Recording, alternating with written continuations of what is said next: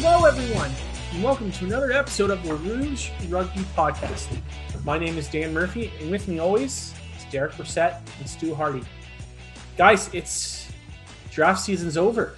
It came and it went just kind of like a gust in the wind, and we're left kind of with the aftermath of where some of the Canadian guys stand, how the Arrows did, and I mean, all in all, I thought it was a pretty exciting night. There was a lot of confusion to start, especially for the international viewers. But I was excited to see how everything kind of cards all laid in the end. Hey Stu, how's it going, man? How are you? Since Dan's not gonna ask us how we're doing, it's just gonna. Well, I'm doing great, but I mean, we are kind of behind of talking about like the draft news, so. And seeing as we're all here, we're all healthy, I think it's best to dive in and talk about not only the three players, but the three Canadian players that the Canadian team signed. Well, at least selected from the draft. Guys, I can go. Do you want me to go? I can go scrape some backsplash or something. Come on down. We'll need you all the same. All right. Well, I hope you guys are doing well. It's been hot. I don't know if you guys have been able to hide the air conditioning. It's terrible. Yeah. It's terrible. Like Ontario is like muggy and gross and just We're hoping all our listeners and fans are drinking adequate water every day, staying cool where possible. Have air conditioning. I hope you have air conditioning. Man, it's bad outside, man. I know. I took my daughter wearing to sunscreen, the beach. all that fun stuff. I took my daughter to the beach specifically in the morning because I knew that like if I tried to do it in the afternoon, we would just become raisins. It's still like 30 degrees in the morning. Yeah. Like, you wake 41. Up, it's 30. Yeah. Yeah. It's supposed to be like 41 tomorrow. Oh, I know. Celsius for all our international, AKA just the American listeners. Yeah, who are probably making fun of us being like, you guys have never been. Hot? You think that's hot? What the heck? Yeah, which is probably true, but it's I know, like I've heard like a couple of like my friends that are from elsewhere in the world said it's like, the global stereotype is that Canada is super cold. So like when they were moving here, everybody's like, get like winter stuff. And then they're like, but at the same time, they're like, nobody tells you how hot it can get in the summer. That's true. I have no idea if that's part of your experience there, but that's just well, I moved in September, and when I arrived in 2018, I don't know about Ontario as a whole, but Toronto was definitely in the midst of a heat wave. So fortunately, I still had summer clothing available. I didn't even have a winter coat at that point. Did you expect that though? Like just like show up and because what I do is I go online and I research this important information, and then I get what I need to get, and if I need anything else, I just do that later. Oh, there you go. That's a future.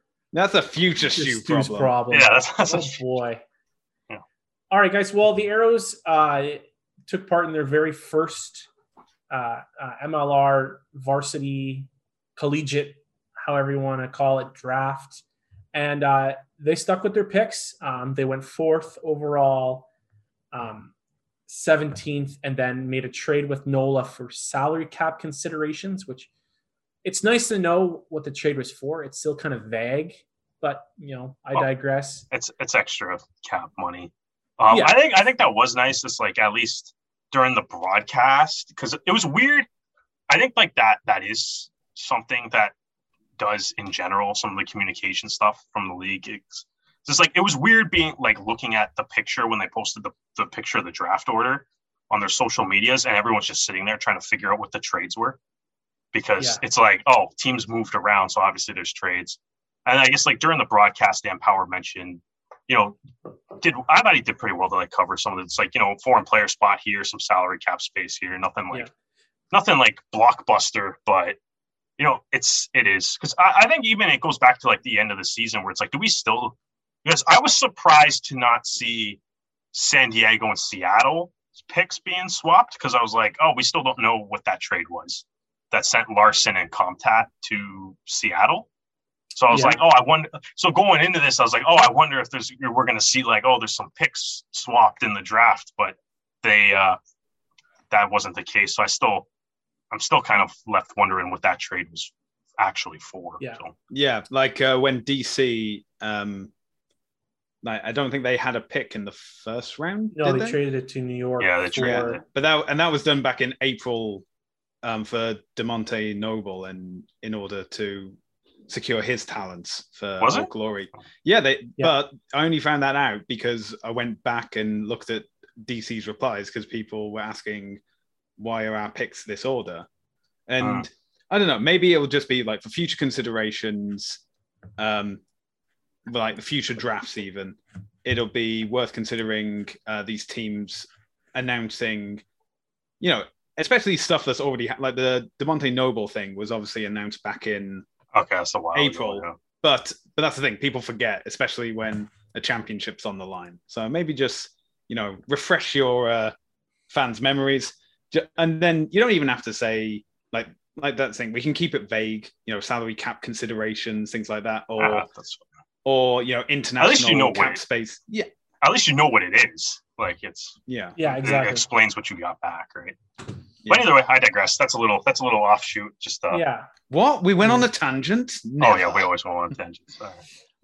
So they traded down from the 30th to the 35th with Nola, exchange for salary cap. So guys, let's get into their first pick. With the first pick, their first pick, 4th overall, the Arrows selected Logan Martin-Fique from the University of Victoria, the Vikes. Victoria, British Columbia boy, 23 years old. He's a dual Canadian, New Zealand citizen. And they kind of talked about this, that he is a versatile back. Primary position is fly half, but covers flexibility to cover throughout the back line. Mark Winokur said Martin-Fique is a very talented and versatile back from UVic who gives us flexibility and cover across the back line. And, you know, I think the Arrows have shown that they do love a player with versatility, you know, between most of their fly halves, really, when you think about it. Malcolm from the first year, and then Taylor Adams has covered 10 and 15. You guys like Pat Parfrey, Joaquin Tucolet has been all over the map in terms of where he's played. These types of players are so useful for a team. And, you know, coming in at 23 years old, still a young guy. I mean, that boggles my mind when I hear myself calling a 23-year-old young, but I guess that's how time works. You're getting old then. God, I'm so old. I know. I'm starting to see some gray in that beard. Oh, that's just from stress, though. That's not from. What? What do you have to be stressed about? I have so much to be stressed about. So much. You're like, have you been outside this past 2 years, Derek? Yeah.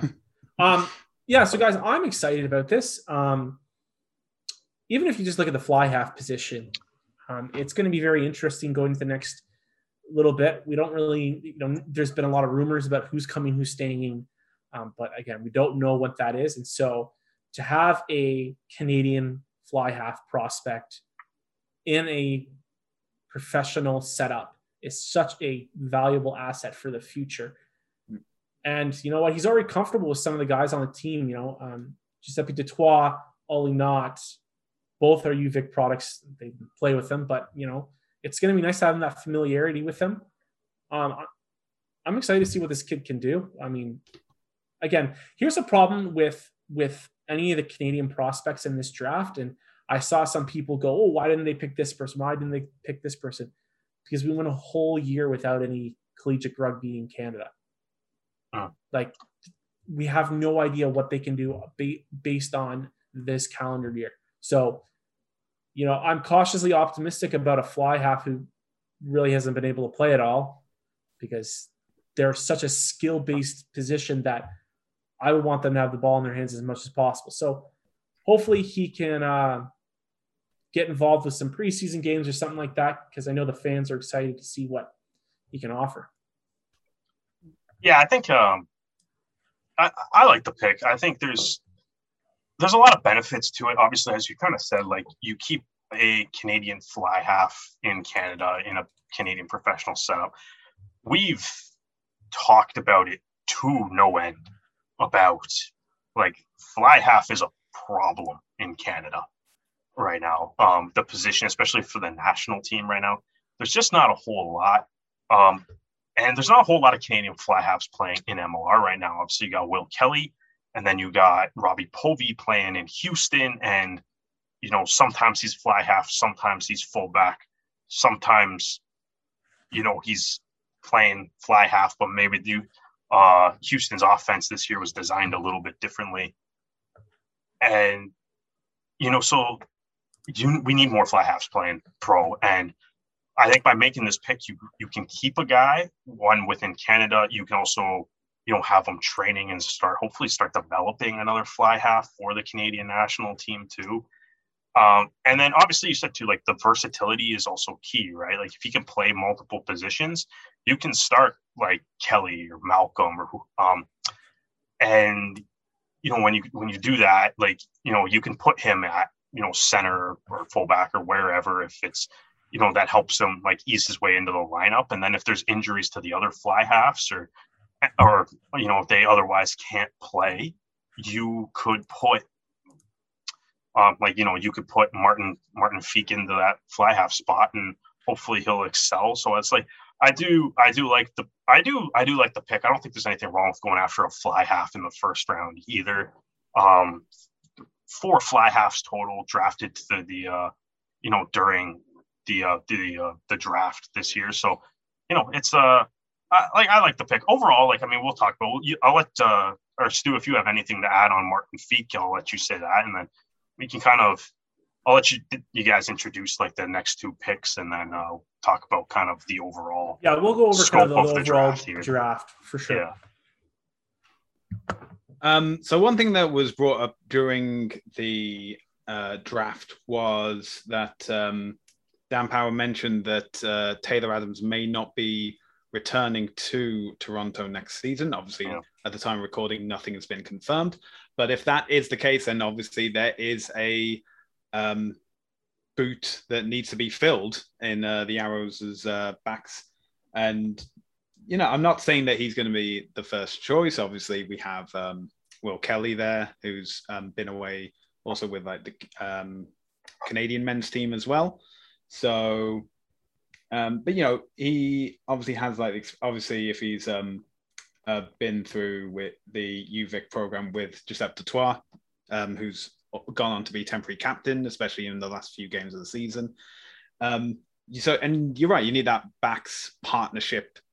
Or it's what it's been called like the spine. You need to have like the spine of the team. So it was the hooker, number 8, fly half, and then fullback. And if you can have someone who can fill like both 2 of those positions, both within the backs, then that is going to ensure that your team is going to be very strong.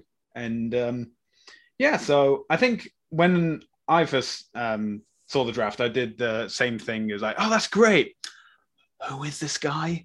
But then again, but to be honest, I did that like 39 times. I knew like none of these guys. My apologies. I've just been going off the comments of, I think it was in the MLR subreddit as well as the Arrows Up Facebook fan page, and just like keeping my nose to the grindstone as much as I could. But if that is the case, and then we definitely need another kicking option, I'd say as well, because I assume that if you're going to be the fly half or the full back, you have to at least have some potency with the boot, to say the least. Of course, I'm still waiting on the inevitable Lucas Rumble drop goal to occur during one of these games. But in the meantime, I'm looking forward to seeing Logan Martin Feek. Just wait till next week when he goes head to head with McGinty and beats him. Yeah. You'll stop laughing at me for saying that. Maybe they'll pull a Sophie DeGoody and be the back row player who also kicks all the points. Yeah, but he's going to do it in game. It's all drop goals. He just sits in the pocket, pushes Peter Nelson out of the way the whole game. Listen, if I'm Peter Nelson, I'm letting Lucas Rumble do whatever he wants. Okay. So with their second round pick, the Arrows picked Bryce Warren from University of British Columbia, the Thunderbirds. This is an interesting pick, mostly because he's 6'3", 260 pounds. It's absolutely wild. But the other interesting thing is that he's 26 years old. So, this guy has already played high-level rugby in both Canada, was part of the U20 team in 2015. That would make him older than like some guys on the national team right now, which is kind of wild. Played for Burnaby Lake and then moved and played with the University of Auckland in New Zealand. Since returning to Canada, he's represented the BC Bears and the UBC Thunderbirds for the past 3 years. It's really cool that he's also a Sussex native from New Brunswick. So him and Cole Keith, maybe next year will link up and be plying their trade together, which will be really exciting. And you know what? I talked about this from the Arrows season to ended. They need depth at the prop position. And Bryce can play both sides, which, is a boon.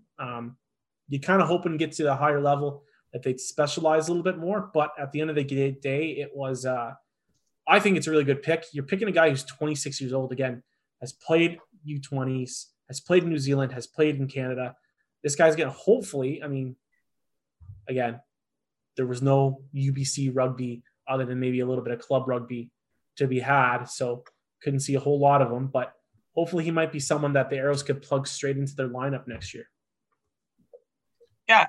Dan, why don't you go ahead and do the third pick too? Because I think the combination of the two players works well to discuss together. So with their final pick, the Arrows kind of went on I'm not gonna say that this guy doesn't have the same credentials as the others, which in reality he doesn't.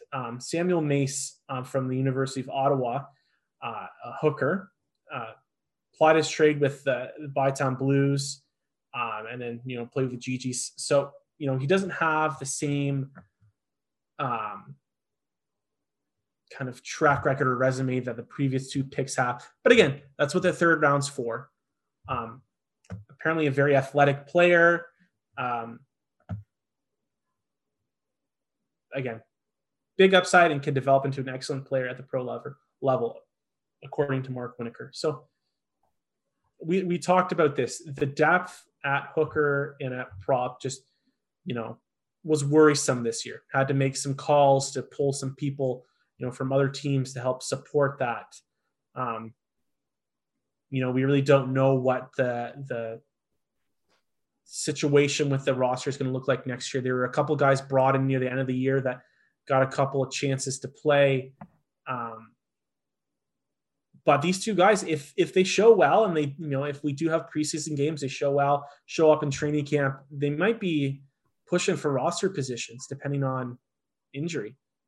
I'm more personally, I'm more convinced that Warden can pop himself in the lineup than, barring injury, it's kind of hard to say that Mace can take a position from Quattrin or McRogers, who both have had pretty successful pro rugby careers. But, you never know. Yeah, I think I get to talk about the Arrows draft kind of as an overall thing. I really like what the Arrows did. You use the first round, you grab a fly half, which is always going to be a position of need. As we already kind of touched on, it's a position that is desperately needed within Canada that we need to develop. So that's a good thing. And then I think with the second two picks, you take Warden, you take Mace, you take a prop and a hooker, which were areas that, there was a little bit of a lack of depth with the squad during this season. Some of that was kind of brought with, unforeseen circumstances and stuff. You had Richie Asiata leave to the Reds late in the offseason there. Stephen Ing suffered an injury and, which appears to have also, now that has been announced, ultimately led to him retiring from professional rugby. So, the Arrows were kind of left with, for most of the year, they had to roll with, Quattrin and McRogers as the only two hookers up until Tomlinson showed up. Right. So it was, there was that little bit of the need for like another hooker was definitely something that was needed on the team. As you kind of said, Dan, it's like, we'll see who if everyone comes back or who doesn't come back if they don't. But I think like I think by looking at what the Arrows took in taking a prop and taking a hooker, as well as taking a fly half too, like I think they directly addressed like what the team needs going forward. And obviously drafting guys, it doesn't prevent them from signing anybody or anything too. So it's like there could still be more props on the way. There could be more hookers on the way. But, in the immediate, like right now, it tells me this, like they're looking at this team being like, we have to address something with the front row. And I think they did well to do it here. Like you're not going to be able to, you can't complain about what it is. I think if you were to say like what positions do the Arrows need players at going into this draft, front row would have been the top of the list, and they picked up 2 of their 3 picks for the front row guys. And then you use your 4th overall pick. Like what most teams do in other sports, you take a highly skilled guy early in the draft if you have that like top 5 pick, right? So take the top 5 pick, use the later rounds to build the depth around your team and stuff. I think, we'll see where they end up slotting in the lineup. I don't see why they couldn't take a shot and have a crack at it. A lot of, going into 2019, a lot of the Arrows were coming directly out of playing U Sports and stuff too, right? So I don't think so it'll be interesting to kind of see. We'll see who's still kicking around when they start announcing the signings for next year, see what the competition for Warden and for Mace actually does end up looking like. But, it definitely, I think the picks ultimately, I think they make the team better and they add a lot of depth to what the Toronto Arrows need. And as we kind of saw this year, the only times they ever had to kind of get loans for players and stuff, there was 2 guys in the front row too, right? So it's, they were able to, although that's a tough comparison because we all know how crazy this year was and how difficult it was. So, that's maybe a little bit of a, in any other year digressing a little bit on that point, but in any other year they could just go, all right, what's the closest club team? Let's sign a guy for a day contract. Yeah, exactly. But I think like there's no sense in if you have 4 hookers, if Tomlinson does come back, if McRogers, Quatra, and Tomlinson all come back, that's a lot of quality guys for Mace to learn under. And then same if the big chunk of the props come back too. It'll be a lot of great guys for Warden to kind of learn under. Warden, as you did say, is 26, so maybe he's a little bit more mature, maybe perhaps a little bit more MLR ready, just because of his age there. And I think that's so tricky. And Stu, I want to get your thoughts about all these picks before we move on. But I think that's going to be so tricky about this draft is how are we really going to know who's MLR ready? And I think that the picks this year reflected that. As there might have been some guys that were left off the table that might have had a little bit more flash, but I think a lot of teams went with guys that were MLR ready or as close to as they would have hoped. Yeah. And that might be a boon for some guys. Some guys might now get the flexibility of signing wherever they want. And it might be, they might show up some people with a little bit of time, but Yeah.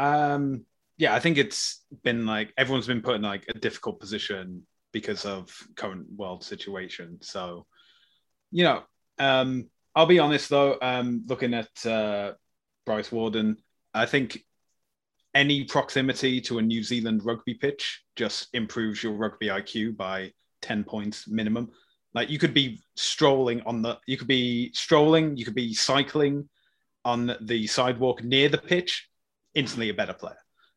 So being on the pitch is obviously an incredible step to take. And, obviously my knowledge of the university program in New Zealand is as well as the university program in Canada, which is next to nothing. But, you're right. Having these guys have had to go with what they know, the experience that is available from these players. And so that's why you look at Warden and you think like, oh, yes, of course. How could you not pick this guy? He has the great resume. He's obviously a bit older than other picks, being at 26, but with age comes experience as well. Even just 3 years playing with BC Bears and the Thunderbirds alone would set him apart. And you also have the experience of Ben Lesage and Tyler Rowland going through similar programs as well, and that's then adding New Zealand experience on top of that. Yeah. And then you're right; it is a bit of an issue because we're even I'm looking at the Toronto Arrows press release, and there's like this big paragraph of all of Bryce's experience and where he's played for before. And for Samuel Mace, there's only 2 lines. So again, not much to go off of them, but that's the thing is when it comes to any draft, especially from, to use a hockey metaphor, I know that there's an NHL draft and there's been the supplementary draft for the Kraken. See, I am becoming more Canadian. I'm learning more about it's an expansion draft, Stu. It's not a supplementary draft. Well, it's supplementary to the original draft. So, No, because they do this draft first. They did the expansion draft first. So it's not. You were close. I'm getting close. Close. I'm not completely Canadian, but I'm getting there.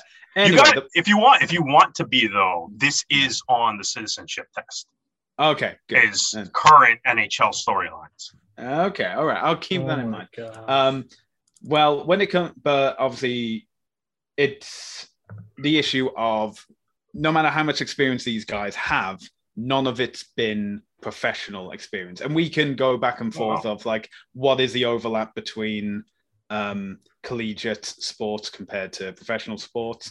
But obviously, when it comes to something like rugby, a full contact sport, there is a considerable difference between collegiate, and this is both in Canada and I know in the UK, and professional or even semi-pro. But Samuel Mace obviously has the backing of Winokur, so we can say what we like about Samuel Mace before he blocks us on all social media.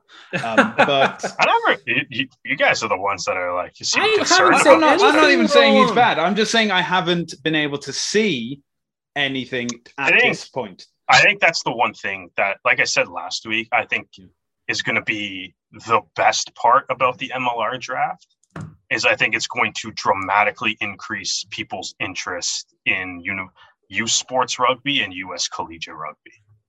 I think it's going to skyrocket the interest in that. I will mention is that if you I'm sure it was shared on the Arrows social media accounts, was the reactions from all these players on getting drafted to the Toronto Arrows. Super and cool. that was great to see. That was great to have like friends and families around. And I've seen from other drafts, like NHL draft, the NFL draft, that having that reaction, having that, close-knit community of support, that's always going to be benefit. That's always going to be great to see. That's always going to be beneficial to have. And, and that's the thing is not everyone can be drafted, as was proven with only 39 athletes from, I think it was like over 160 in the draft. But, it adds to the drama, doesn't it? No. It does. I mean, for everybody that doesn't get drafted, it's like that doesn't stop you. Like your career doesn't stop here. Like it's not the end of the road. Yeah, exactly. You keep going. I mean, I think 3 rounds is a nice area to be at right now. But that it is going to open the door for a lot of guys that didn't go undrafted. You can still sign with teams as a free agent. Exactly. You can still do all that.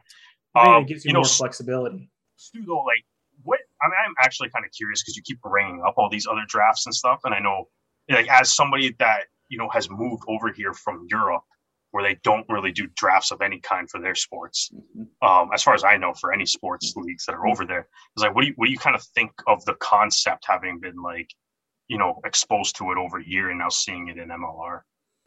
Well, I think it's very interesting. I think it definitely builds into the North American style of sports, because I think one of the big things that MLR has to do is just not be a carbon copy of what's going on in Europe, because what works in Europe doesn't necessarily work in North America. Similar as the idea of like Super Rugby teams doesn't gel as well in North America as much, and especially from a sport that is a minority sport in North America, that familiarity will obviously pay dividends years and decades down the line. I've got to admit, I really enjoyed it. Obviously, I paid attention to the draft last year as well, not as committed to it when they said there were going to be no Canadian athletes, even though a Canadian athlete did get signed for a team. But let's not go into that. So I was more attentive this time round. I think from a presentation perspective, there's still some work to be done, some things that can be polished. I think that certain things did work well, like having the commissioner, George Killebrew, read off the announcements, as well as explaining when a trade had happened and why as well. I thought that was very helpful. But yeah, as in, it's only the second draft, things to work on for the 2022 draft. Yeah. And, I'm not expecting it to be like the expansion draft where we have a stage set up and there's fireworks going off and all the players are coming out with Kraken t-shirts or anything along those lines. I did like the fact that there were a few players there, and George Killebrew handed over like a cap of the team as well. Yeah, all the Lindenwood guys. They were all Lindenwood guys. See, that's an interesting thing, right? Is because the MLR has done 2 drafts now, and both of those drafts have taken place during a pandemic. So it's like, I wonder, hopefully this whole mess is behind us soon. But I wonder, if you go into next year, you can maybe make a little bit more of a show of it, because you can fly. Probably fly more guys in. Maybe get all the teams into one room instead of. I actually don't know how they did this. I'm assuming it was a Zoom call of some sort. But I did enjoy that. Even just a small auditorium, where they could have the commissioner up there, just kind of given like a hat or something. It'd be really cool. Yeah, exactly. I'm curious to see what they do, how they do it once they get out of the pandemic. I did see some people saying that some of the picks went by really quickly. And I have sat and thought about that, and this clearly beats the 9 hours that it takes the NHL to do a draft. Clearly, I would much rather. I would much rather watch the hour and a half that we watched. I would agree with you in the sense of I would like to see less of the commissioner talking, shaking hands, or whatever kind of bit. No, I don't mind that. I felt like the broadcasting side of it was a little bit rushed. It's probably a time but they were on their time constraint of they probably only had so much time and they had to get things done. But you know what? Even at that, man, it's did you watch the NHL draft this year? It sucked, man. It's just it's a slog. Camping. Dude, it's a slog, man. It's hard. It's hard to get through. It feels like a chore to watch some of those drafts. This did not feel like a chore. But this was entertaining. Is the NHL draft is the worst run draft? Is live. It's a 7-round draft and it's live. That's the watch the NBA draft or the NFL draft. Those are pretty entertaining. All right, guys. So let's move on, because there were some other Canadian picks. LA picked James O'Neill, a flanker from UVic. That's a good pick. Very, very good pick. Brian Ray called him the steal of the draft. Former Canadian under-20 captain. LA describes him as an aggressive breakdown specialist. This is a guy that's accurate. That is an accurate description. He is fighting for a Canada jersey. This guy wants to be in the red and white. He's going to have some stiff competition, especially at the flanker position. What's to say, dude? Canada's got some sick open side flankers. Yeah, but you know what? We just need to figure out the other positions, and we'll be fine. Especially since, you know, and LA is an interesting. I think they. That's had why a I'm really saying good Lucas draft. Rumble can play fly half. We have other flankers. So. I don't know about you guys, but I think that LA had a very strong draft. I mean, their prop that they picked with their first pick, Sam Kilmkowski, is just an absolute monster. 6'1", 270 pounds, just absolutely huge. His name makes him sound big.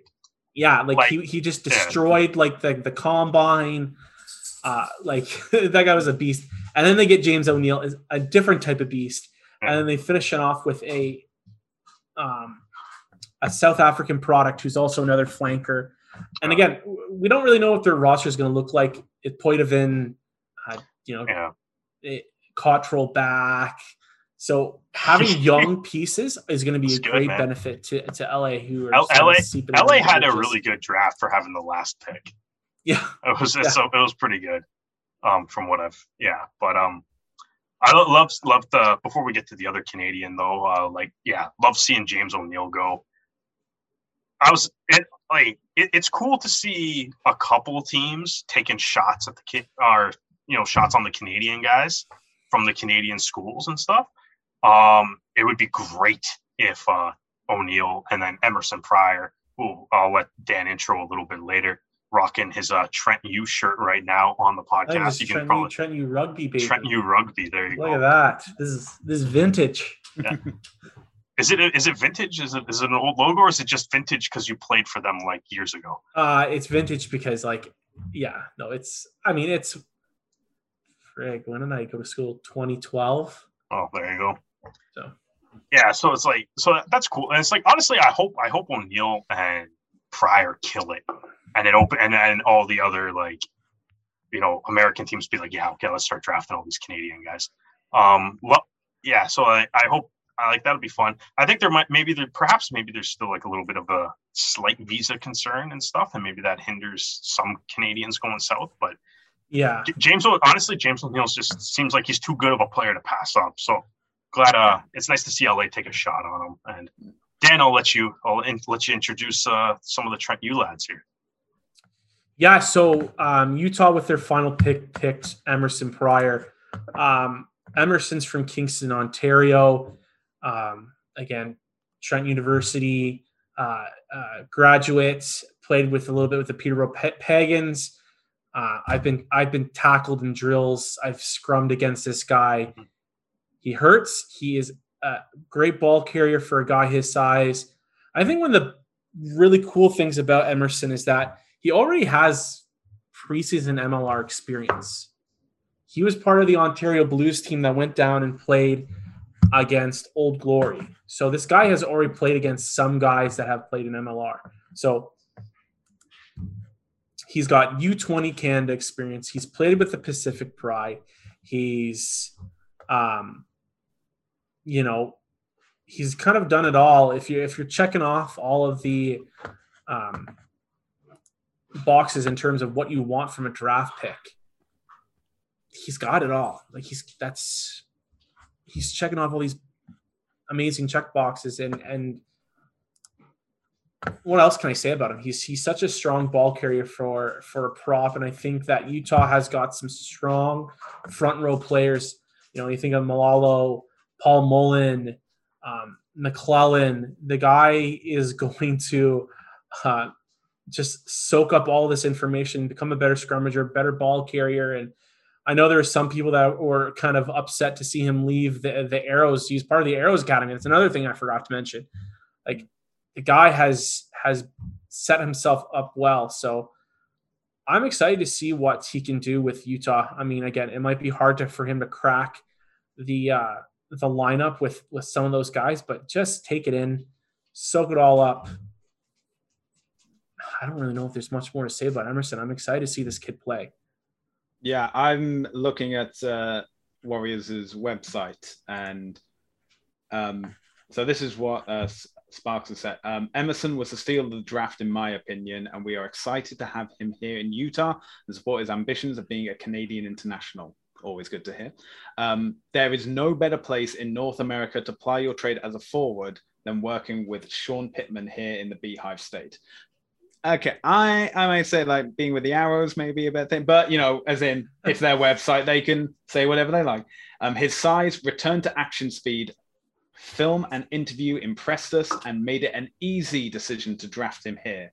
So, and I think this is the thing of obviously with only three rounds available, and I believe James Dealey did the work and found there were 16 Canadians in the draft. Obviously, 16 doesn't go into 3.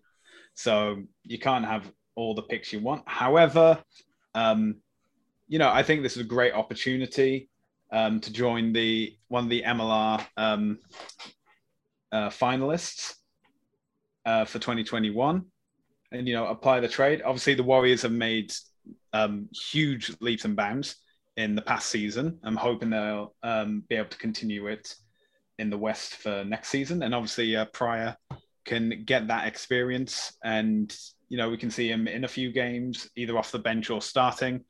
And, we'll see him in the red and black of Utah for now, and hopefully the red and white of Canada in the not too distant future. Or red and black, depending on what jersey they're wearing. That is true. That is true. Now, I went through the archives, and I want to share with you guys a photo of little Dan plying his trade in the preseason with Trent, and it is a doozy. I won't share it with everybody. I'll share it with you guys because it's a pretty funny share looking with photo. Everybody. What are you doing? Well, I can't because you've blocked shares. I can't share my screen. Hold on, I'm gonna unblock that. What is? You should be good now. Okay. There we go. Yeah, you gotta give the people what they want here. Look at adorable little Dan on the support line, right there. I was gonna say I'm trying to find in my high school shorts. Yeah. Wow. You do know Derek's now going to take this and make this the for background. sure. I hope he does. Oh, for sure. It's my only claim to fame. I was then immediately cut after. It's an interesting tackle technique. Pull that picture back up, though. I know it's a good support line, but it's. I was immediately cut after this game, so I'm not going to put too much stock into it. Yeah, that's an tackle technique. I do want to take a second though to kind of talk about. How come nobody on the white team here has matching socks or gear? Because this was just a preseason game, so you kind of just wore whatever you brought, right? They gave you the jersey, and that was about it. I see. So yeah, that's why I'm wearing my high school shorts and socks. But bright red socks. Yeah, I do want to kind of shout out the Trent University program because, as you can see in this photo, you see it's got the little OCAA logo. So when I first started going to Trent, it was not part of the OUA program at all. It was in the, I don't know, for anyone who's not part of Ontario rugby or is not a fan of it or doesn't follow it, there really isn't divisions.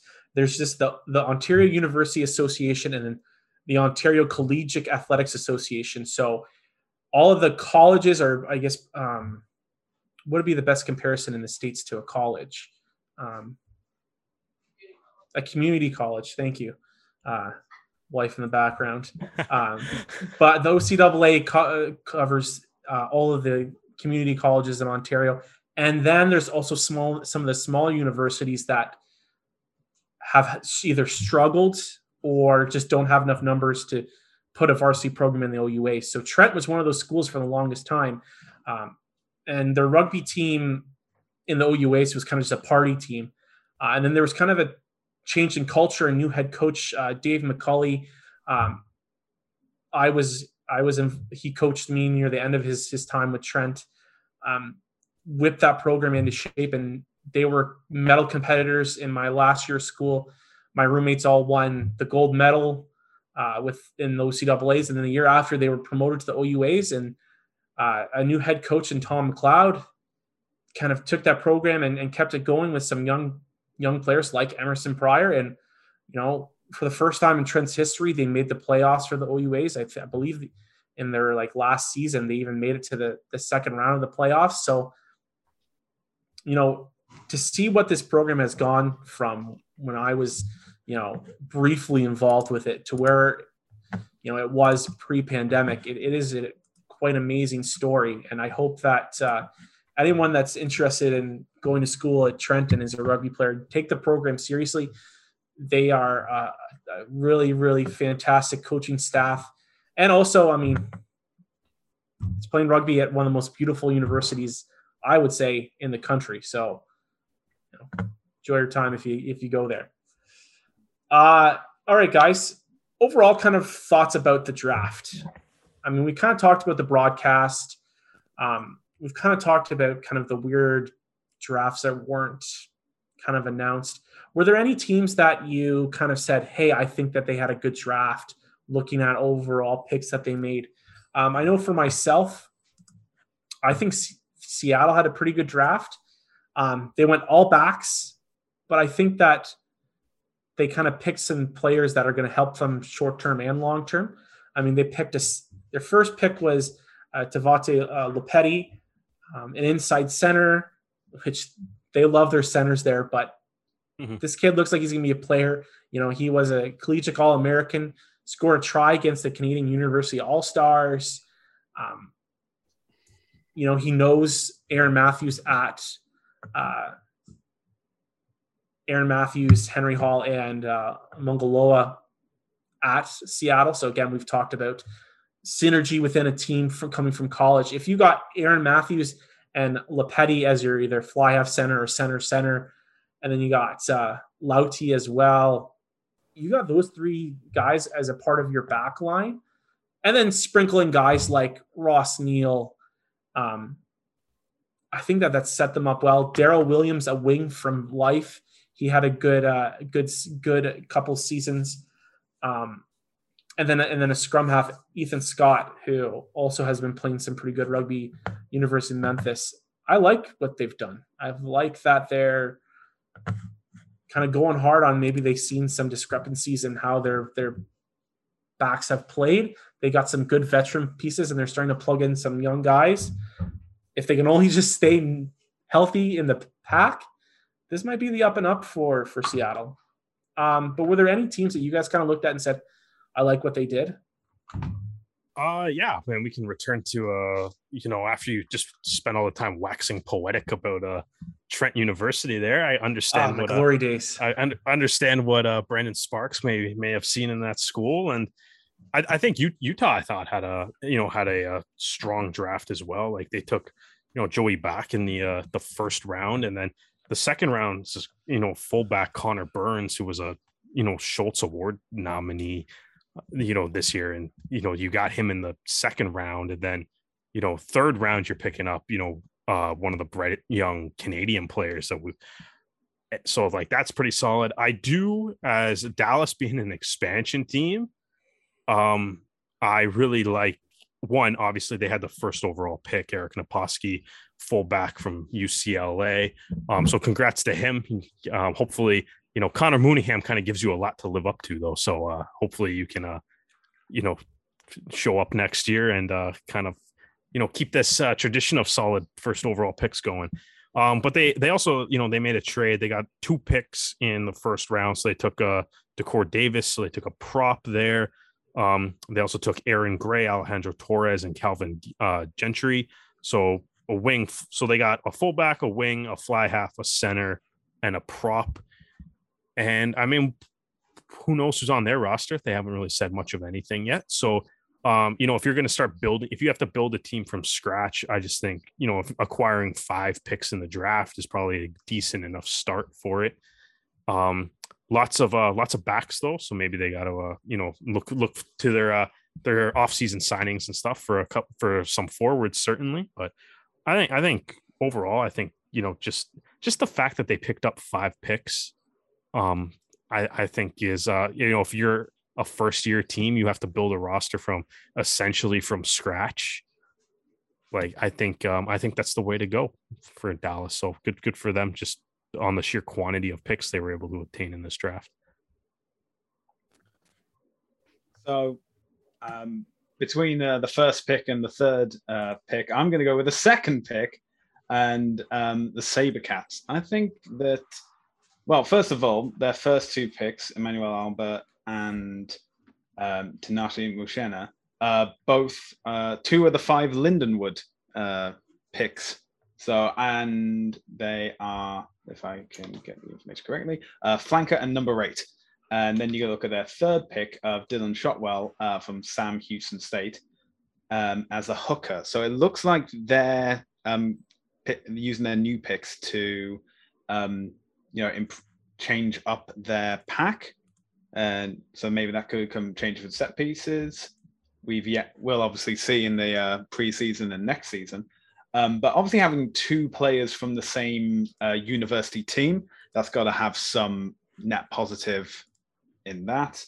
If they've come through the same university program together, now going into MLR, they'll be able to work together and improve their professional experience as a combined unit. Obviously, Sabercats do have the big change being at their director of rugby so far. So, getting young American guys in, hopefully this can be the start of the revitalization of the Sabercats. And come the 2022 season, we'll be able to see that this was like the starting point of something great that we're about to witness in the West. All right, guys. Well, let's move on because are you guys just refreshing Rugby Canada's Twitter? I am. I'm obsessed with trying to figure out if they're going to post this. If they're going to do it, you're just like let's do this before the podcast.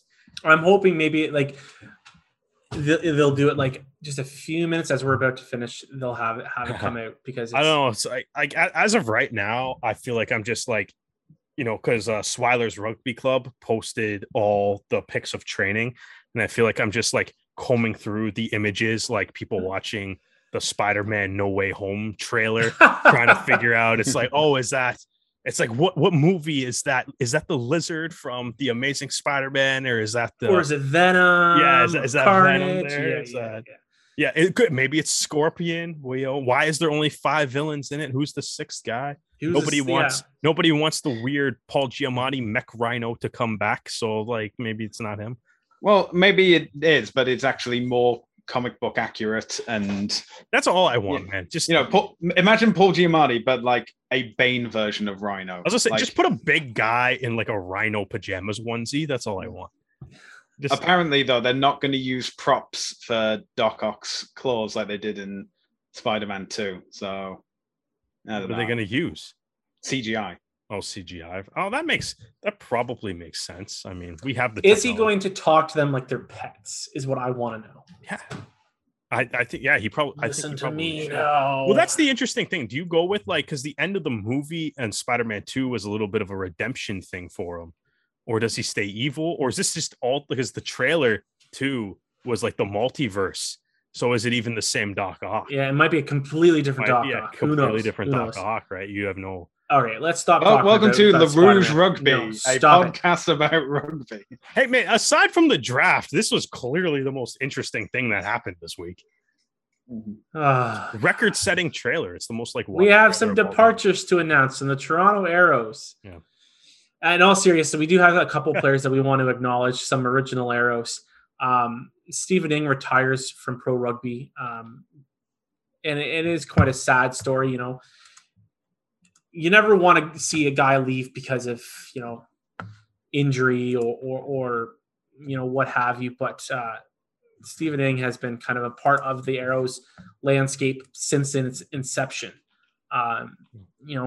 His plans, he will currently play recreationally with the Ottawa Scottish, and he's currently training to be a chef. So that's pretty cool.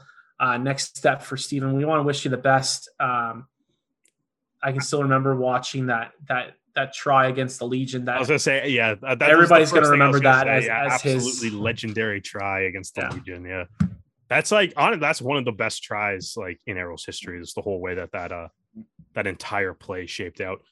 I think ridiculous line out steal from Colby Francis to set that up. The moments before too. I think one of the things to forget that has been forgotten in the build up to that game was that this was the Arrows is they had 2 wins on the road. San Diego was coming in with 6 wins. The last loss had been against the Arrows in San Diego. Yeah. So this was almost, it was like whoever wins, will this be redemption for San Diego? And it was a tough contest. Like anyone who was there was like going back and forth throughout the match. And it was only in the final few minutes, Stephen had the ball, found the spot, sniped it in, got the win. Fantastic. And yeah, he started every 20. I don't know if he started, sorry, he played. He played in every game of 2019 and the 5 games of 2020. So it is a shame to see him hang up the boots. But obviously we have to think of like long-term health and long-term wealth, as it appears. Hopefully you can find Stephen in the kitchen at In Cuisine in Ottawa. So next time any of us are in the capital city, we'll have to make a beeline for In Cuisine. Another Arrows player will also be kind of leaving the rugby pitch. Leandro Leivas is leaving the Arrows for polo. If anyone follows him on Instagram, you can tell he's an avid polo player, and I guess he's going to make the switch to kind of focus this as his primary career. Leivas has kind of been on the backswing of his career to begin with. Hasn't really been playing for Uruguay. He's not really the first choice winger for the Arrows. So, I guess that this is a great way to look at stock your options and say, is rugby still doing it for me?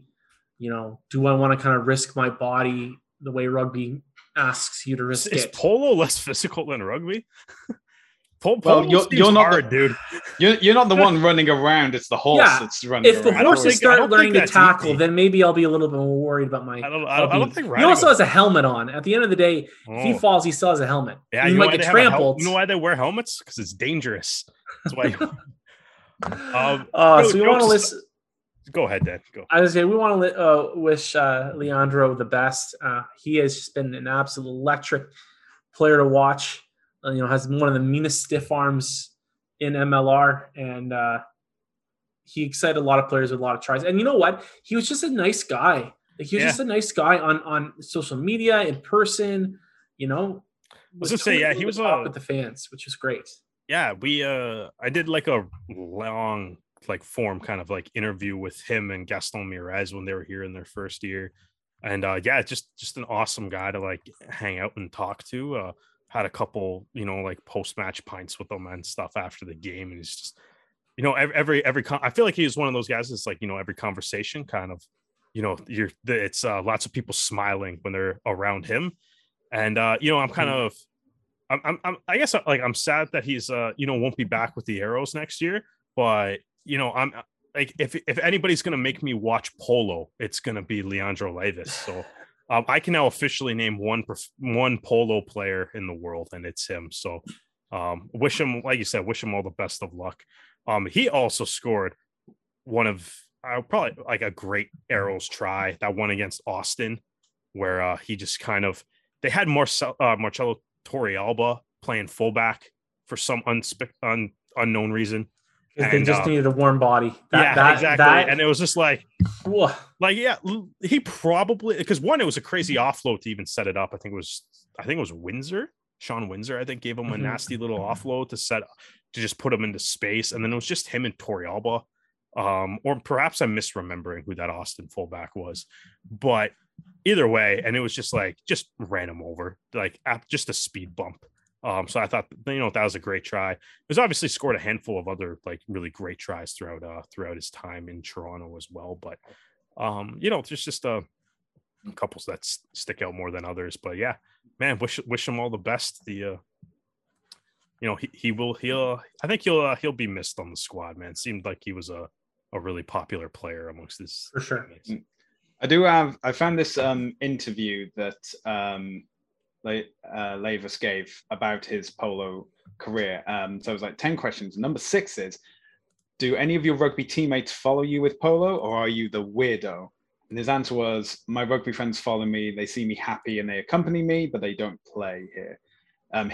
being Toronto. Sorry, so where is this interview from? So this is from Prensa Polo. It's actually linked in the America's Rugby News article about Labour switching from rugby to polo. Okay. So like here in Toronto, I lived with a teammate, Taylor Adams, who was from New Zealand and had never been on a horse.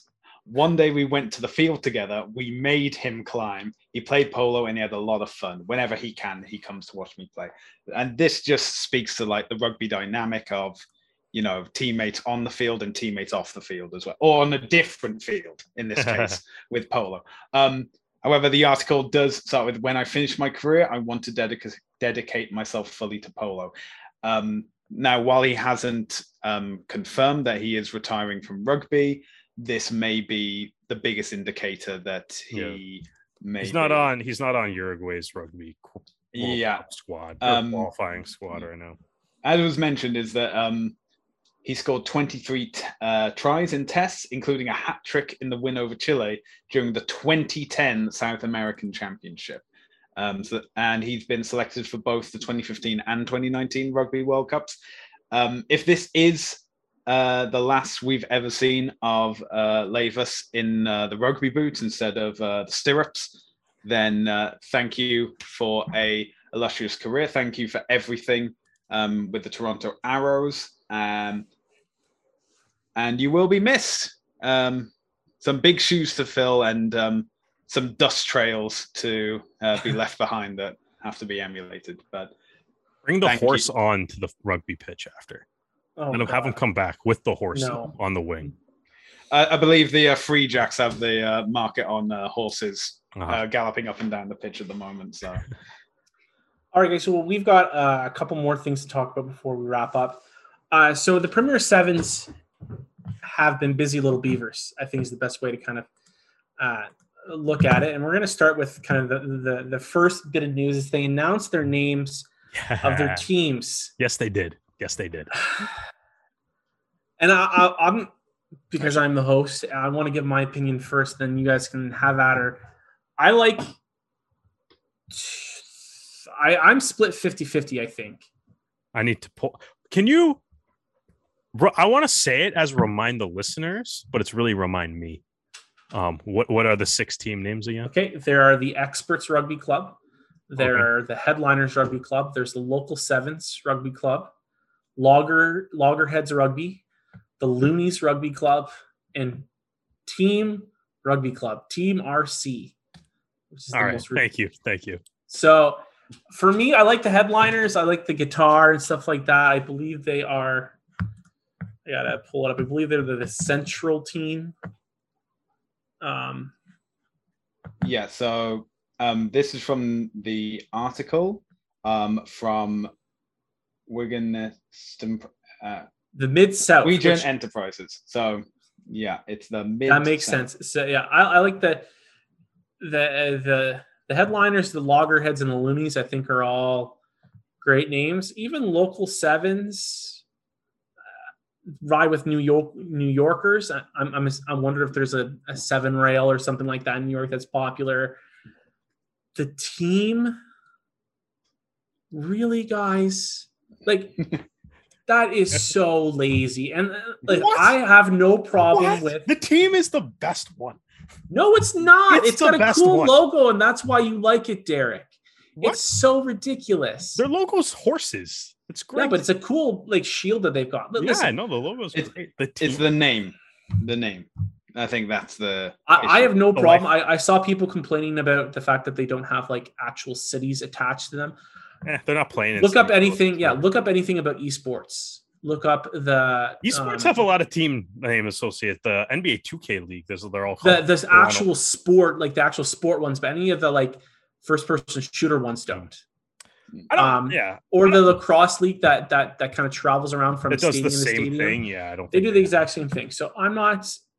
That what's it? Ice Cubes League, the 3-on-3. I don't think they have city names either. Yeah. What is it? The Big 3. Obviously, they and it's the hard. Team is the best name on here. Just the team. It's amazing. Do you think? Do they have to say it like the Ohio State University? Like the Team Rugby Club. Yeah. The Team Rugby Club is amazing. No, it's not. It's almost redundant. It's delightful. I love it. You like it because other people don't, and you are no, like could you imagine like the players on the team explaining it's like, oh yeah, like I'm a professional rugby player. It's like, oh, which team do you play for? Yes. Is this going to become a who's on stage joke every time they play? Yeah, it's gonna. Everyone's gonna be like, who won the championship this year? The team.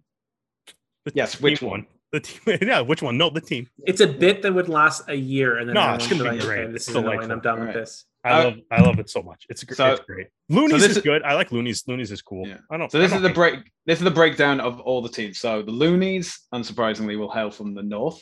The team is Texas and the Plains. Loggerheads will be Cascadia. The locals will ride with New Yorkers. The experts will emerge from the Mountain West. And the headliners identify with the Mid-South. This is from the PR7's official press release. But something else to mention is that the headliners, Loonies, Loggerheads, and experts will launch men's and women's squads as well. Team and locals will debut with men's teams, and hopefully they can add the women's teams for next season. Yeah. You don't like the team, Dan. I'm shocked. It's better than rugby ATL. No. Yeah, it's better. No, it's better. At least they tried. At least they ATL fans complain to Derek Brissett on Twitter. Yeah. How do we feel? Do you think calling a team RC is trying more than rugby ATL? Do you actually believe that? Yeah, so we're talking about it more than rugby ATL. Rugby ATL is just what it is. I can't believe it. We talked this much about rugby ATL. Are we saying that because we talked so much about the Giltinis name, it's a good name? If we're going off of that, based off that metric, then you got to admit people were looking at this being like, oh, like I don't feel as bad about the Giltinis anymore. Yes, but that's not a good. Oh man. Oh god. Okay, you know what? We're moving on because that is all I can say about that before I start getting a migraine and we end this show early. I think though. I will say this though, it's the same thing as Giltini, Skilgronis, and all that. It's like the name of the team doesn't matter as much as what you do with the name of the team. Yeah. Right. So if you can crush the branding and the way you market these individual teams, then it's better. If the branding and the marketing of the individual teams and stuff, or of Premier Sevens in general, if that sucks, then the names are going to suck. Yeah. All of them will stink. A little bit more news from the Premier Sevens is, and this is actually kind of a nice boon for them, is that the USA Rugby has sanctioned the Premier Sevens, which is a great step in kind of legitimizing what they're trying to do. I mean, in all reality, USA Rugby doesn't have a whole lot of money to throw their weight around and support team programs, but you know what? If there's some talent that they have ID'd, or they guys from the Sevens program that they want to have play more rugby, they're going to go to the Premier Sevens and go, here, take this kid, have him play, and that's just going to be a good relationship for both parties, in my opinion. I mean, I could be completely wrong, and USA rubs its dirty bad luck on them. Yeah, in that team announcement too, though, they also said their first games or tournament or event, whatever it is they're actually doing, is scheduled for October 9th in Memphis. So I'm assuming the next step for this, I'm still like, I don't know. I guess I'm like cautiously optimistic on it. Like hopefully it works out, but I'll believe it works out, you know, when it hits when they actually hit the ground running here. But I should, like, you know, I guess hopefully they start they've announced some players, but they haven't said like who they're playing for or anything either. So hopefully we see a little bit more of those kind of announcements more news later. Any news is great. It should be fun. Go team. Yeah. All right. Sticking a little closer to home, but not really. We have another Duguid crossing the pond. Caden Duguid, the eldest of the Duguid siblings, is going over to the Fédérale 1 league in France. Oh boy, you know what? I don't even want to. I'll let you guys take a chance on how to pronounce the club's name. but it's so amazing to have another young Canadian, another second row, which for so long we've been kind of relying on a couple of second rowers. So have another guy going over and playing pro rugby over there is going to be great. He was part of the centralized Pacific Pride program, represented the Prairie Wolf Pack, toured with Canada U19s. It's exciting to see him take this next step in his rugby. You kind of hope that maybe an MLR team was willing to take a chance on him, but sometimes the cards just don't lie that way. So I'm excited to see what happens with Caden. Yeah, I mean, it's always nice to see guys signing overseas. Best of luck to them, and hopefully the Dugans can pass along to Rugby Canada what they're feeding these kids, and we can. What diet are these guys? Yeah, eating? we could start growing the program back up. From one middle child to another, congratulations on your new role with the was it Perihorade? Sure. See, I didn't want. Perihorade. That's a more Italian accent. This is why if they were called in France. There we go. In France, they should be called Les Equip. That's it. If you don't understand, we need to end the show only because Derek is slowly losing his mind. Mm-hmm. All right, guys. Well, we're actually going to finish. We were hoping that we could talk about Canada's roster. However, it is now 9:12 p.m. Ontario time, and they haven't posted yet. So we're going to instead shift gears and quickly look at their opponents in a very, very short amount of time. The USA Eagles. Guys, McGinty's back. That's not good. Yeah. There are some players that are interesting that are not going to be available. Sam Luching is with his new club, so he's not available. Mikey Te'au, his wife is nearing her due date, so he will not be available.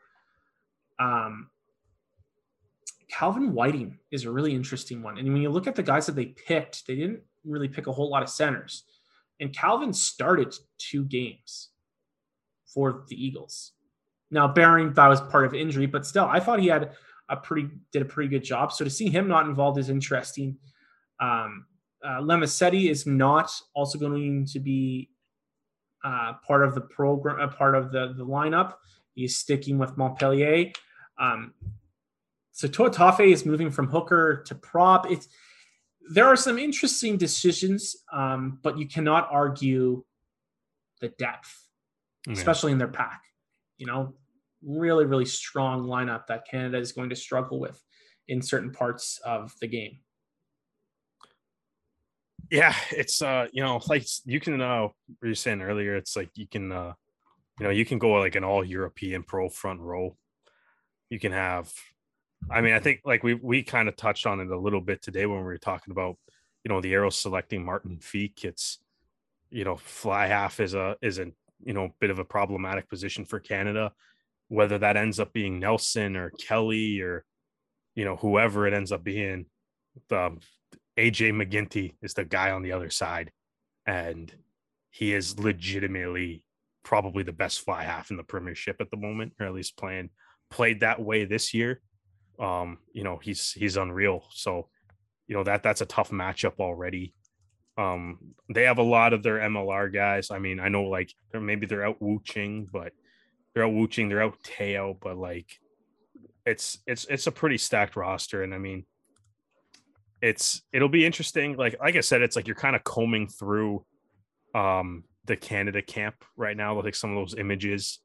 And there's some players that I'm like, oh, I don't see that guy and stuff. And we'll see what it looks like, but it looks like, in all honesty, looking at this roster and knowing the roster that Canada had against England and Wales, and obviously we haven't seen the roster yet, but you can look at the pictures that Swiler's Rugby Club posted. If the European guys aren't on this team, this is going to be tough. Like it's a good squad. that the USA put out, man. It's gonna be like I think we are at the point where it's like I think Canada needs if they want to qualify for the World Cup, at some point you're gonna need the full powered squad to show up, and so we'll see what happens. We'll see what it actually looks like. USA squad is very good. It's very good. And I want to give a little bit more perspective about what they're up against. You know, their last game that they've played against each other was right before the World Cup, and that game was 2015.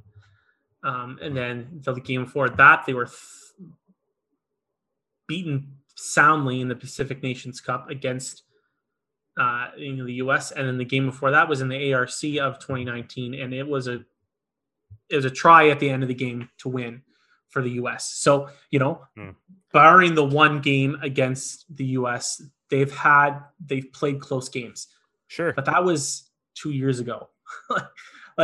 Cards are, we have no idea what this game is going to be like. But if you are looking at this roster, it is a uphill climb with a bag of bricks on your back. Dan, my counterpoint to what you just said, though, is, as they say, close only counts in horseshoes and hand grenades, right? And the fact of the matter is, it's like you can lose by one try. You could lose by a point in the 80th minute.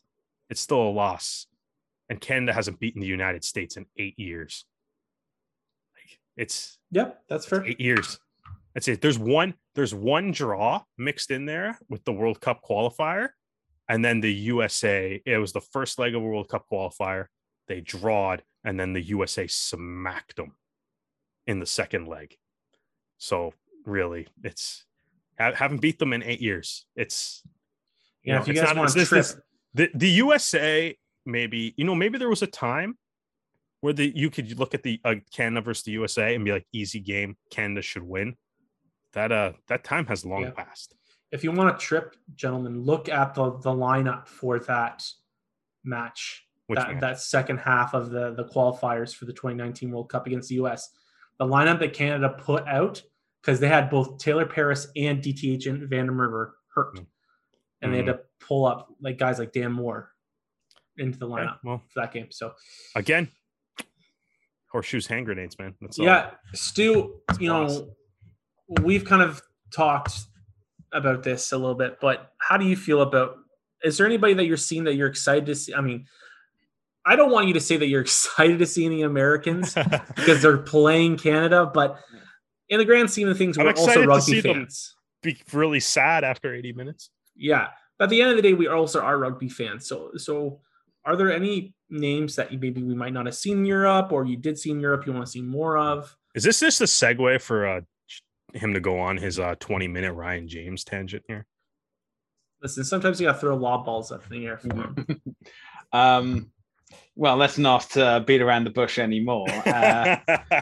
Now, I'll say, obviously, great to see Ryan James in the lineup. But the fact that John Ryberg isn't on this list is interesting. And there's no... now, obviously, they do have two good wingers in Ryan James and Mika Kruse. Will Maggie, if pushed to, I'm sure he could fit in wing as well. Ryan, yes. But obviously, John Ryberg, not only is he quick, but he's big as well and could probably steamroller anyone in his way. I just don't think people are as confident in his defensive ability. Yeah, but it's Canada. Wow, Dan. Okay, I'm just gonna leave that alone. Honestly, let's be real here. Honestly, wow, right. I would understand that argument for the UK matches, but you don't need defense against Canada. Wow, that's no. I'm just saying that the gap between how he the level of MLR, and then especially if we don't have our European players, how much of a gap is it between the MLR and Rugby Canada right now? There isn't. They're all MLR players or Federale 1. So I'm just saying that he's going to have the same level of competition. And he did pretty well this year with his defense. So I think that it's not that much of a gap in terms of taking a chance on that and just letting him go absolutely beast mode. Yeah, I will say that what's being highlighted by, like just looking at this team list, you have not only like the European players as well as Marcel Broche, who's currently playing for the Western Force in Australia. But you have multiple different teams where these guys are playing professional rugby for anywhere from like 18 to 20 weeks a year. Canada only has the Arrows. This should be sparking the fire of like the rugby old boys saying that. I mean, there's a lot of guys on the American MLR teams too. Like I don't. Yeah, but that's in the sense of if you want to have a competitive national team, only having one professional team in your country isn't going to cut the mustard. Essentially, you need to have a sec. Now, obviously, I know there's the Pacific Pride, which is backed by Rugby Canada itself, but they don't face the same competition that the Arrows face, and that's as long as there's like more competition. And I'm not saying that there needs to be a second Canadian team this instant, or that there's going to be a second Canadian team in Vancouver within like the next 5 years. I'm not saying that, so don't quote me on it. But in the sense of if a nation wants to improve its national team, it needs more professional players. And now there are enough Canadian players in the American MLR teams that they do have the option of picking from them, but you want to have them within your boundaries of selecting players, and so that's like still you can select guys from the American teams. There's nothing stopping you from doing that. There's not, but it's in the same way of like even European, like say Wales, for example. If any of their players play in England and they play outside, and Wales plays a game outside of the test window, those players aren't available. And I'm not saying that the US would do it, but it is an option to them. MLR players are going to play for Canada and the United States. And like, here's the thing: that's not an issue. They can't enforce those laws because we're in terms of just international setup and professional setup. We're playing catch up with the rest of the world. So no matter how much we want those things, it's like a chicken. Do we want the chicken before the egg? Like we can't have one without the other. We can't have another pro team unless Rugby Canada has money. Well, Rugby Canada might get more money if there's another. Like we need an investor. That's really what it comes down to, and there isn't one that's willing to split that bill yet. So it comes. I just need to have a few conversations with the Mr. Lawrence Stroll of Aston Martin F1, and I'm sure we can get a Montreal-based team soon enough. Or that new BC Lions owner. Maybe he will want to dish out some. I think, barring like any visa issues that someone may have, I think that's the thing is I think like what do we like? The USA has a bigger population than Canada, and it will always make sense for them to have more professional teams than us. It will always, that's just math. It'll always make sense that they have more teams in the MLR. And like Stu, I understand what you're saying. I understand that, yes. Yeah. If Rugby Canada wants to get better, they do need another pro team. No, they just need guys playing pro. Why? But you want Derek, but like the thing is it's not just guys playing pro rugby. There's nothing on teams. It's also you want guys that are playing together. Why? And then also bringing that to the national team. The Eagles guys, okay, fine. The Eagles guys in the MLR are spread out by 12 teams. They're not playing together. They're fine. They're not playing together. New Zealand has their guys spread across 4 different teams. They're not. Yeah, but you still have guys that are playing together. Like there's 10 teams. Again, we don't know what can. They're all playing together. Heaton and Keys are playing together in Atlanta. Like it's from the forwards alone. You've got 1, 2, 3, 4 guys from Rugby United New York. Now, whether or not those guys play, that's a completely different. And what's the Canada pack going to be? Like how many guys? Exactly, which is great. But you can't argue with us and say that that would not benefit Canada more if more guys were not playing together as one team. You don't need to be all on one team. That's not the discussion. Would it make Canada better? Yes or no? No. All right, you know what? I'll say no. Because you know what? I'll say no. Because here's I'll say no. Beat the United States. Beat them. And we'll talk about if it's all, if they're spread out too far or not. All right, that's fine. Beat them. And again, right? We're not saying that Canada will never move forward without another team. I'm not saying that. No. Stu can say that all if that's how he feels, and I don't want to speak for him. You need guys playing pro. You need guys playing in different environments and stuff. If you have if every single player is playing on in the same system all the time, it's the same system. So let me ask you a question, Derek. Hypothetical question. You have a bunch of players that can come in with different ideas. Mixing, it's good to have guys on different teams learning from different coaches. So my question to you, Derek, that together. Let's say it's not to say that what the Arrows are doing is bad. I love that the Arrows are bringing in a lot of Canadian guys. I just think there's a misconception that you have to have as many. There's no reason. We don't need another team in Canada right away, especially if no one's willing to put up the money for it.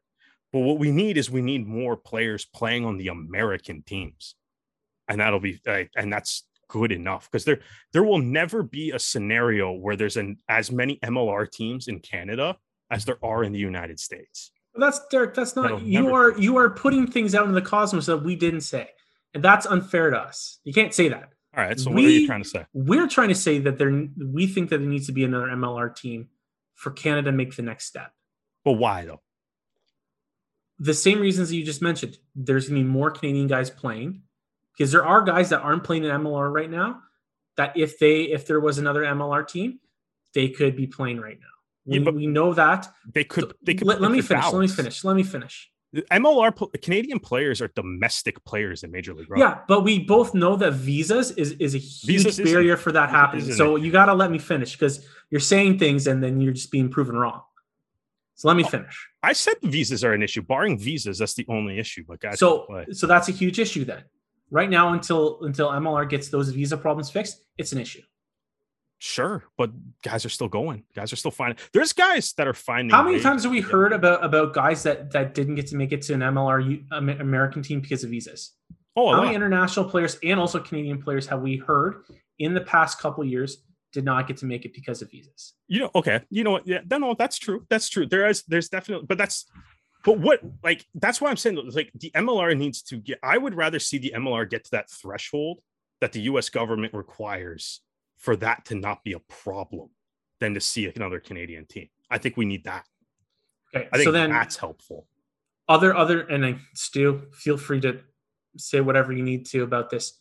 You're also adding another grassroots program into another part of Canada that is going to be feeding money into grassroots rugby. So you cannot argue with me that that's not a good thing. No, that's definitely good. I never said that not having another Canadian team would be a bad thing. I just think that there's... Yes, you did. I asked you if it'd be a bad thing or not. And you said no. No, I never said it would be a bad thing to have another Canadian team. I'm saying I don't think you need it to have. So you're saying that you don't need those grassroots programs.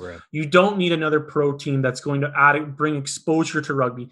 Going to get kids into rugby because they are a pro team in Vancouver, Langford, Victoria, Saskatchewan, wherever. Those would be nice. It would be nice to have that. Yeah, it would be. But it's you also have to But is that what we're doing? And we're just going to sit here and be like, oh, we lost to the United States because... No, we didn't say that. Derek, again, you're putting words in our mouth. We didn't say that's the reason why Canada is going to lose. But we're saying if we're looking at what needs to push Canada further, we think that that's one of the next steps that needs to be happen. We also understand that it's probably not going to happen because there are way too many barriers. Yeah, exactly. Especially one of them being money. But that's what I'm saying. Hey, it's just not going to happen because there's no money. Not going to. That's what I'm saying. Like, if no one's going to step up to do the second Canadian team, that's what I'm saying. Like, you need to, as a league. Like, I think the bigger thing would be to get to the point where visas are not an issue for Major League Rugby. And then guys can go anywhere easily. Like maybe more guys get drafted if their visas are. I think the visa clearance is the most important thing for Canadian rugby players right now, is to get that clearance. All right, that's fine. To be able to play, to be able to easily play anywhere at any level. Okay. Well, I'm still trying to look at Twitter, and it looks like no, it's definitely not. Definitely. Yeah. As much fun as that huge tangent was, it's still not. It's still not up. Sorry. It's still not up. Sorry, guys. Yeah, this podcast was recorded on Tuesday. So, sure enough, 9 a.m. Wednesday morning. Tomorrow they will announce it, and this will. We can keep talking about the Spider-Man No Way Home trailer. No, I want to go. I have to go put the garbage out. So we're going to end it there, gentlemen.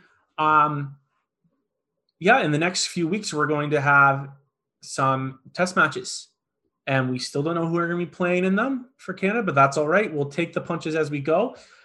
If you guys want to listen to more of our podcast episodes, last week we did our kind of Le Rouge Rugby Awards show. So take your time to listen to see what we thought about how MLR 2021 ended.